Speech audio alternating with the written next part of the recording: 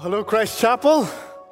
Good morning. It is good to see you today. Thank you for joining us this morning to worship the Lord Jesus Christ in song and, of course, in submission to His Word as well. A very countercultural, increasingly countercultural activity that we're engaging in this morning. But as Malcolm Muggeridge, a yesteryear's journalist, commentator, and Christian said, it's only dead fish that swim with the stream. We want to go against the currents of society if they're going against our Lord Jesus Christ. So meeting in a place like this, to sing praises to the Lord Jesus Christ, to gather around His Word as His people is countercultural. Bring it on. It's good and it's godly. And it's essential. It's essential to what God wants to do in your life, to what God wants to do in our lives, so that we can be the people of God and represent Him well in this generation as well. So today I want to talk to you about that from Nehemiah chapter 8. I want to show you what I'm pretty confident you already buy into, but I want to show you it from the Scriptures. I want to show you that it has historical and biblical precedent, what we're doing here today. Singing and standing and hearing the Word of God opened up before us. Three essentials that I want you to see. Three essentials to any faithful church so that a church can represent God in the society in which it lives. Three building blocks, as it were, or three tools in the hand of the Holy Spirit for the 21st century church from God's people way back in the 5th century. Essentials are extremely important. As I reflected upon some of the issues that I was reading this week as it relates to God's Word, it took me back to a man of God called Dr. Toussaint. He's with the Lord today, but I was thanking the Lord for this man's impact upon my life as he opened up the Word of God. One of the things that came to mind as I reflected upon him was his love for telling a few jokes. And the Lord brought to mind one that I believe is very, very appropriate. It concerns this lady who was feeling very, very lonely. And so she went to the pet store to buy a parrot so she could talk to. So the parrot could talk to her. And so she bought this parrot and she took it home. And a few days later, she came back to the store quite angry. This parrot doesn't talk. And the store owner said, well, that's a little interesting. You know what that parrot needs? That parrot needs a mirror. It needs to look at itself in the mirror, and then it'll talk away. So she bought the mirror, and she installed it in the birdcage. But nothing, no chat, nothing from the parrot. So the next day, she went back and said to the store owner, still not talking. He says, well, that's very, very peculiar. Maybe what your parrot needs is a swing. Parrots love swings. And a happy parrot will be a chatty parrot. Get him a swing. She got him the swing and installed it in the cage, but nothing. No conversation from this parrot. So she went back to the store. And again, the man thought it was very, very strange. He said, you know what your parrot needs? Not just a mirror, not just a swing, but he needs a ladder. He needs to climb up and down a ladder. Once he climbs up and down a ladder, he's going to talk the ear off you. So she bought a ladder and she installed it in the cage. And nothing again. She went back to the store owner, and the store owner saw that she was a little mad at him. And he said, you know, what's up? Did the parrot not talk? And she said, no, the parrot died. The parrot died. He said, really? Well, what? Did he ever say anything? She said, yes. Just as he was about to close his little eyes, he said this, don't they sell the essentials like food in that pet store? I love it. Dr. Toussaint always had a little way of helping us remember the truths that he was trying to teach. And this little parrot essentially makes a Nehemiah 8 point. There are some essentials. There are some basics that you and I need to partake of, like what we're doing today, so that we thrive, so that we don't deteriorate and collapse, so that they sustain us. So let me show you three essentials in Nehemiah chapter 8 this morning that sustain God's people according to God's word. And he gave it to God's people back then, and it's still relevant for us today. The first essential for any faithful church in any generation to rebuild society, To rebuild God's will, God's way, is really the basics of God's book, the Word of God. I know you know that. It's basic, but it's essential. Look at verse 1 of chapter 8 with me. It says this, "And all the people gathered as one man into the square before the water gate." That's around 30,000 people, we believe. And they come together at this public square, and they say this, "And they told Ezra, the scribe, to bring the book." Bring the book of the law of Moses that the Lord had commanded Israel. Bring the book. Bring God's book. This is a people of God who have just rebuilt the walls of Jerusalem. We've studied that over the last several months, really, from chapters 1 all the way through to chapter 6 and into 7. The walls are up and the gates are hung, and God's reputation is now ready to be proclaimed to the world. But you see, those walls were down not because God was powerless or because the walls were put up wrongly in the first place. Those walls were put down because God's people weren't walking well with God. That's what brought those walls down 140 years earlier. That deviated from God's book. That walked away from God's truth. So here we have them now as if learning from history. And you can sense the passion in their request. Talk to us from there. Talk to us from what God has put to paper. Bring the living voice of the living God to our attention. We want to rebuild our society, not with the security of some walls and some gates, but because of our intimacy and our walk with a great God. Bring the book. Bring God's book. This is a righteous request. This is a wonderful request. And they had alternative options on the truth market of their day also. They didn't get their weird truths from social media and Twitter quotes and, I don't know, professors in liberal schools, but they had their wacky self-proclaimed gurus spewing out nonsense in their day also. Read the scriptures. Some of the stuff going on in and around the society in which God's people lived are weird and attractive. But these people now know that society must be rebuilt on God's book and what God said, what the Lord commanded, verse 1 says, and so they call for it. It's important, in my opinion, that you get infected with that same righteous request. See, you're maybe not aware of it, but the society in which we live in, the age in which we live in, is referred to as the postmodern age. It's been referred to that way since the 1960s. And I know you didn't vote for it. You didn't want to build it, but it's where you live. It's what is around you. It's what's infected you.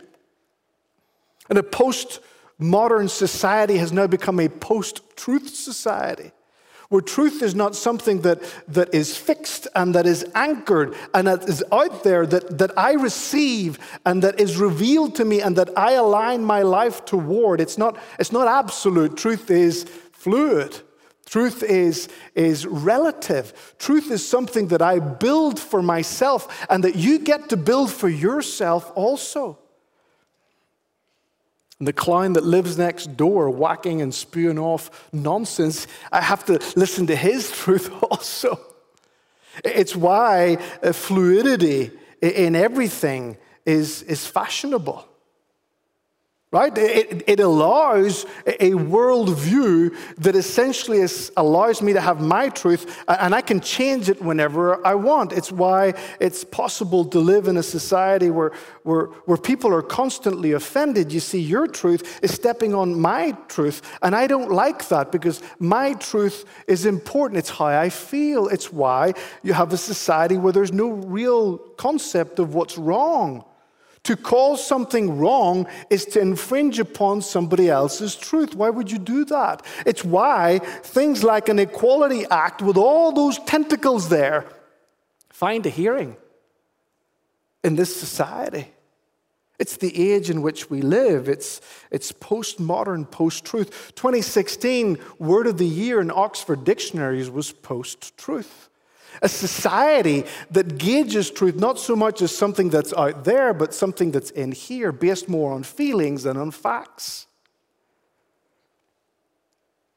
It's why Malcolm Muggeridge, the chap I mentioned earlier, British journalist who became a Christian, anticipated this for our society when he said that Western society has educated itself into imbecility, and Western society has polluted and drugged itself into stupefaction. Western society will one day keel over like a weary and a battered old brontosaurus and become extinct. That's the trajectory that he saw that type of a society heading on. Friends, those exiles, having lived through what they lived through, and having begun to study God's interaction with their ancestors, they began to realize that a society is only successful if it's godly, and a society cannot be godly unless it's based on the truth of God's book. So bring that book. Bring us God's book. This book, God uses it to change the world. Bestseller. It's not on the list of bestsellers because it's so far ahead of every other book. Martin Luther, you know, the great reformer, really the Reformation was a back to the Bible movement. Well, he was hearing news of his own popularity, and people who were beginning to follow Christ according to the teachings of the Scriptures were beginning to refer themselves according to Luther's name, and he didn't like that. And look what he said. He said, "What is Luther? The teaching isn't mine, nor was I crucified for anyone. I simply taught and preached and wrote God's word.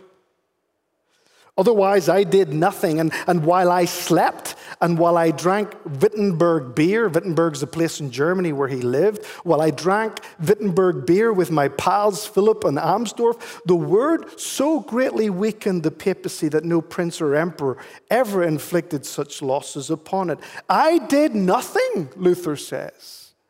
The word of God did everything. God uses this book to change society, and God still uses his word to change society. Now, this book doesn't answer everything that we want to know. I was walking past the kitchen table the other day in our home, and my wife was there with some of the kids. They were talking about the Bible, and I heard my son Jake, who's about 9, say to his mom, "Mom, was Matthew, you know Matthew in the Bible, was Matthew a Democrat or a Republican?" I did what you did. I laughed and I walked on by. Like, I have to not answer enough wacky questions, right? This one, she had the handle. The Bible doesn't answer everything, but it is sufficient. It is essential that we rally around it on a regular basis so that we stand on God's truth. You and I have an incredible capacity to drag in here all sorts of semi-truths, falsehoods, my truths, wrongful tendencies that we pick up in society all week. Like my dog, when it comes in from the backyard, there's all sorts of rubbish on its fur. We come in here and we need to be bathed. We need to be bathed in God's word. That's what we're doing here this morning. It is an essential. John Bunyan, the guy who wrote Pilgrim's Progress, I mean, if there's one guy whose hand I want to shake when I come into the presence of the Lord, it's John Bunyan's. What a man. Read Pilgrim's Progress. It was written in 1678 and it has never been out of print. It's been translated into 200 different languages. Genius. What a man of God. You know what was said of John Bunyan? That if you cut him, he would bleed the scriptures. He's a man of the book.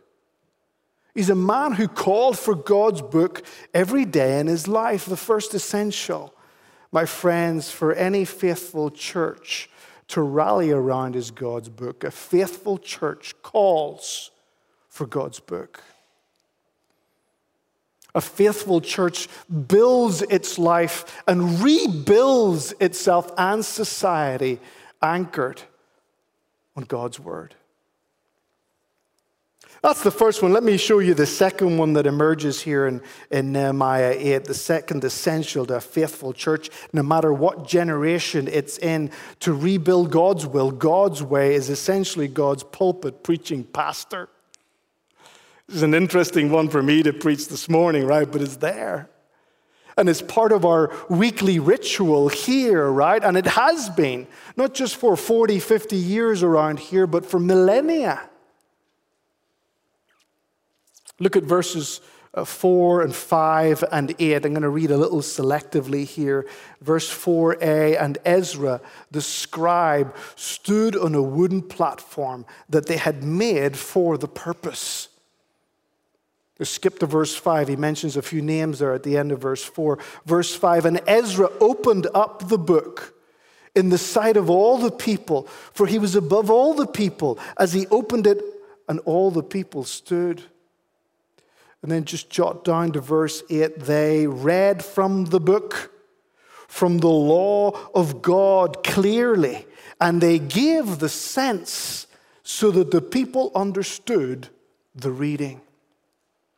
Two things I want you to see very, very quickly there. Number one, pulpit preaching. Number two, the preaching pastor, the teaching pastor.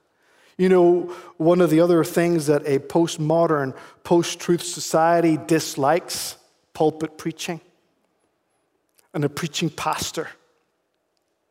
Unless it's the ear-tickling version that the Apostle Paul warns against in 2 Timothy 4.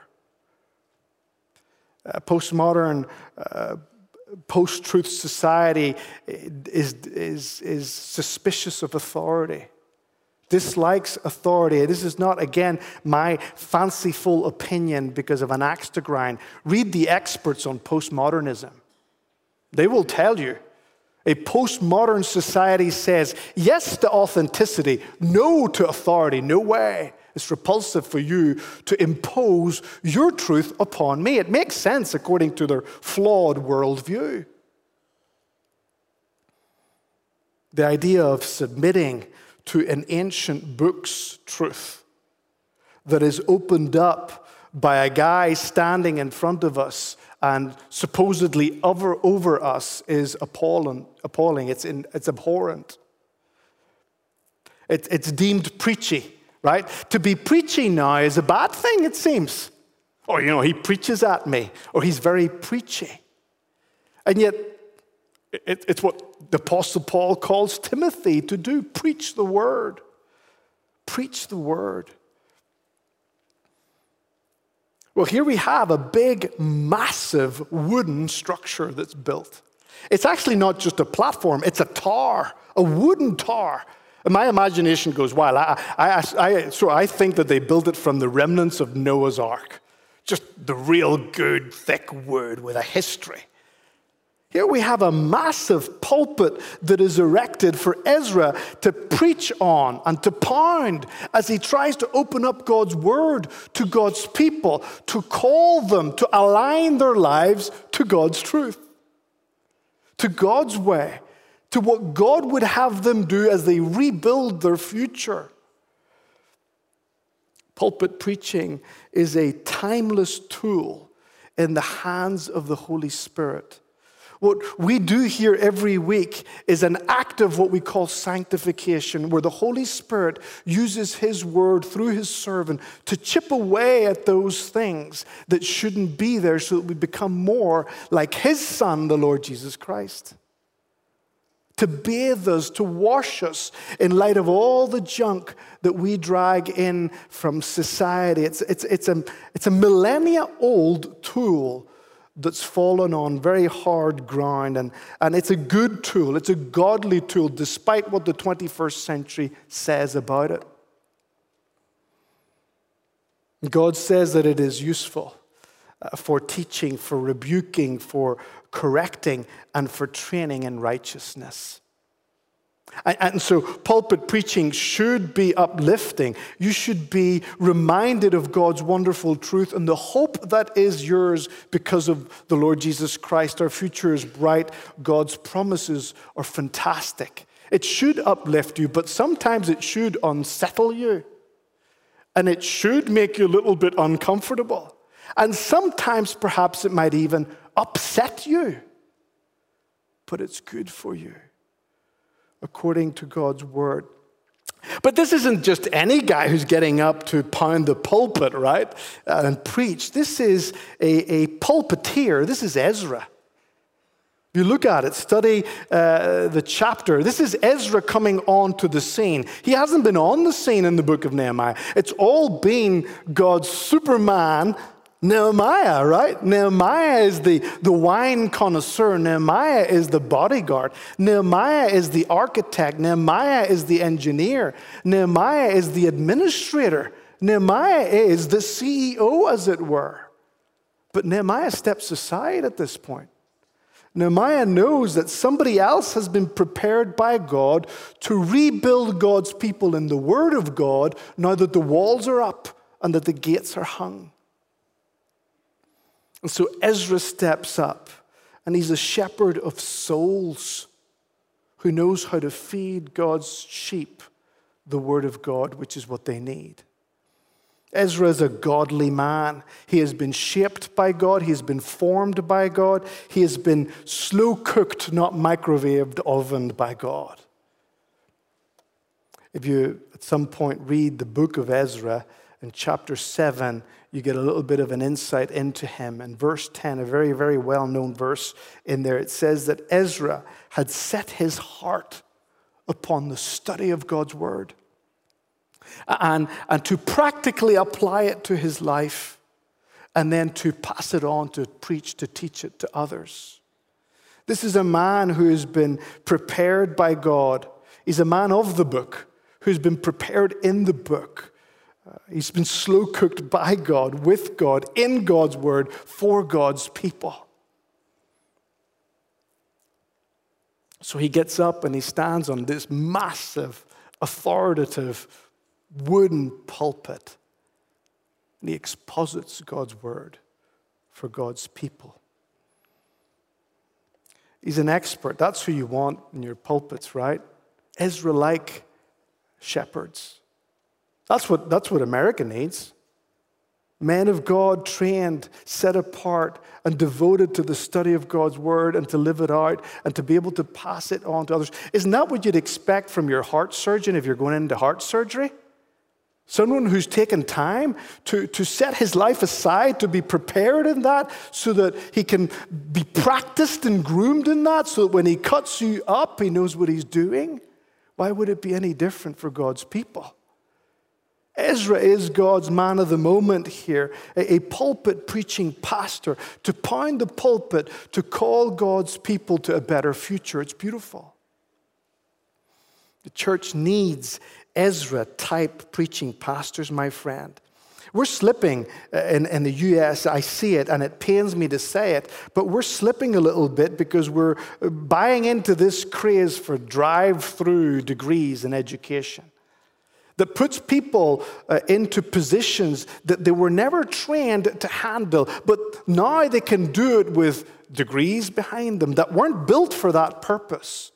It's why one leader of the church who I appreciate has said this, that the church is running the risk of falling into the hands of entrepreneurs, not expositors,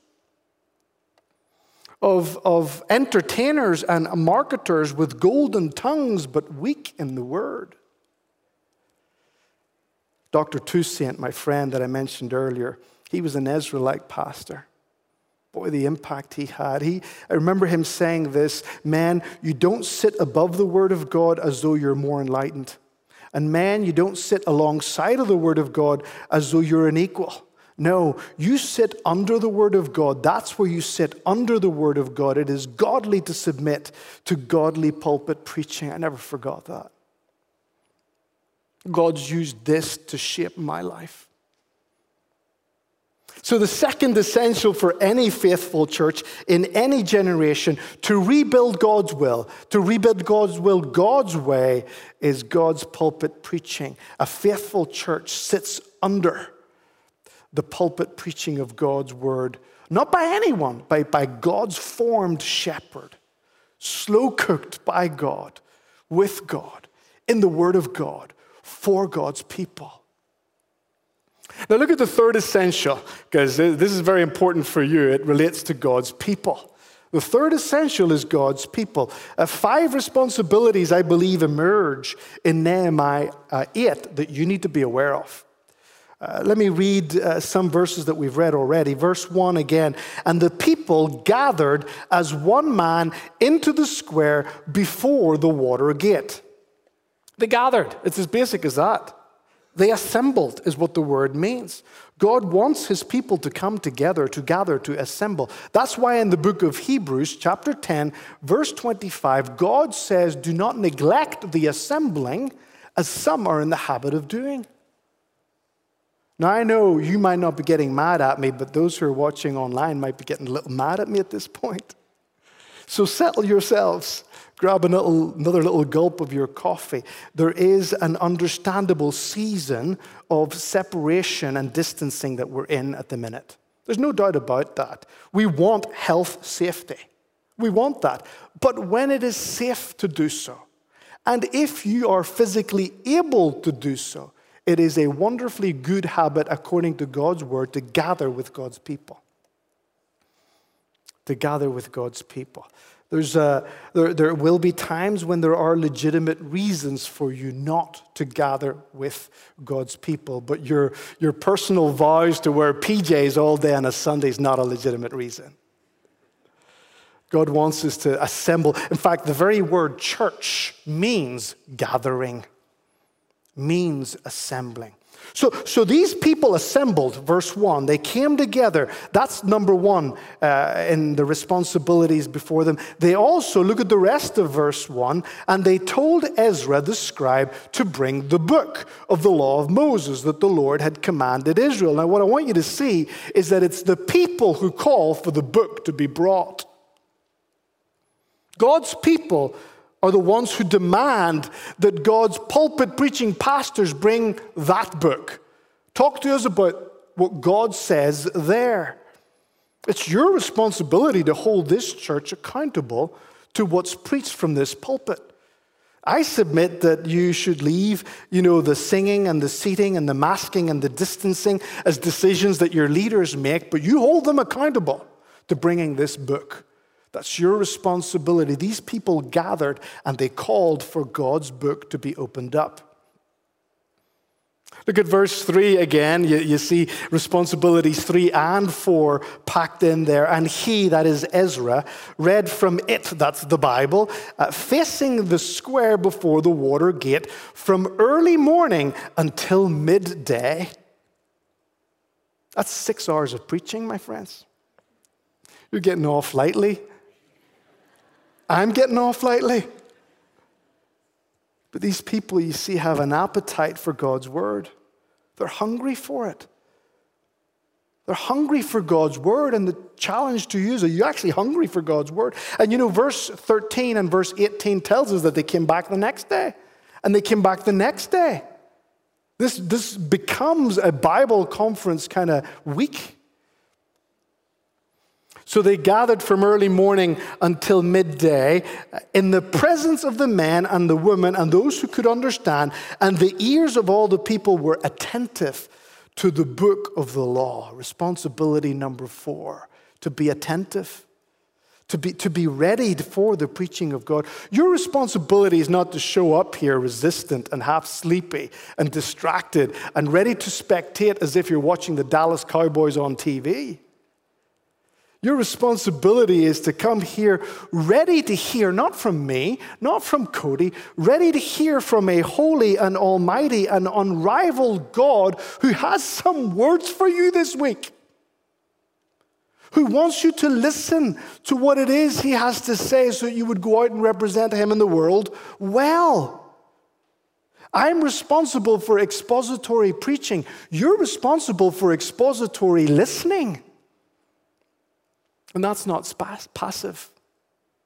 You come ready to hear God's word. As Jesus said, you come with ears to hear and eyes to see. I was preaching in California just last week, and as I was getting ready to go up to the second service, there was a man a few rows behind me, and he was praising God so loudly and so unapologetically that it brought tears to my face, my eyes. I think his breath was what propelled me up to the pulpit, perhaps prematurely. This is a man who came ready to hear from God, ready to worship God. This is a man who understood the importance of this weekly gathering to his life. So they assembled and they asked for the book, and they had an appetite to hear God's word, and they were attentive to the exposition of the word of God. And fifthly, they applied it to their lives. Look at verses 9 and 10, albeit the rest of the chapter elaborates upon this also. And Nehemiah, who was the governor, and Ezra, the priest and the scribe, that is the pastor and Bible teacher, who taught the people, said to all the people, "This day is holy to the Lord your God. Do not mourn, do not weep." Why would he say that? Well, because the people wept as they heard the words of the law. This is godly grief. This is good guilt. This is remorse, because they're coming into the realization of what God says, God's truth. God grabs their hearts. Look at verse 10. Then he said to them, "Go your way." I love it. It's like Ezra saying, "Now get out of here. Go and live for God. Go your way. Eat the fat and drink sweet wine. Celebrate God. Worship God even in your eating. And send portions to anyone who has nothing ready. Reach out to those around you. For this day is holy to our Lord. And do not be grieved, for the joy of the Lord is your strength." These people applied God's word to their lives. They wept when God grabbed their hearts, and they worshiped because God grabbed their hearts, and they went out to live different lives because God grabbed their heart. When the word of God that God wrote is opened up before God's people, the Spirit of God says, "I wrote that, and I want you to live that for me." It's beautiful. They applied. When my parents came back from Spain, they were missionaries in Spain there for a long, long time. My dad took up a little church in a very rough area of Belfast. And I remember preaching there several times, sort of cut my teeth there preaching, as did Pastor Cody. He spent a summer there with my dad too. And there was a little sign that hung at the back of the main auditorium. It was a little room. And you would only see the sign when you were leaving the service, because it hung just above the entrance, the doorway. So it's only when you turned to leave that you'd see it. And it said this: "Remember, you are now entering a mission field." I love that. God's people spend time here, feasting on God's word with God's chosen servants so that they go out and live different lives for him. Third essential for any faithful church in any generation to rebuild God's will, God's way, concerns your responsibilities as God's people. A faithful church gathers, ready to receive God's word and ready to live out God's word in the world. That's your responsibility. In the 1800s, a French diplomat visited the U.S., and he traveled across the U.S., and he wrote concerning his travels. And here's what he says: "I sought for the greatness and the genius of America in her commodious harbors and in her ample rivers, but it wasn't there. And I sought for the greatness of America in her vast fields and her boundless forests, but it wasn't there. I sought it in her rich mines and in her vast world commerce, and it wasn't there. I sought it in her democratic Congress and in her matchless constitution, but it wasn't there. It wasn't until I went into the churches of America and heard her pulpits aflame with righteousness that I realized and I understood the secret of America's greatness.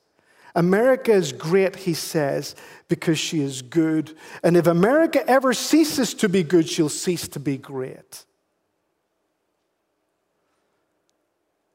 This society can be good again, but only if it's built God's way. And God's way historically and biblically has included three key essentials that you and I get to regularly engage in, regardless of how countercultural they seem to the 21st century postmodern world. Gather around God's book for good, godly, expository preaching and good, godly, expository listening. Then we'll not be like the dead fish that just follow the stream. Then we'll not be like that poor little parrot who missed out on some of the essentials that would sustain his life. Father, we thank you for your word. Father, I thank you for the fact that we regularly have the freedom to gather together as your people in the 21st century and open up your word and hear its call upon our lives. I pray that your people will have heard your word well today, that your word that's gone out will fall on good soil, that will produce fruit in their lives to the glory of the Lord Jesus Christ. Amen.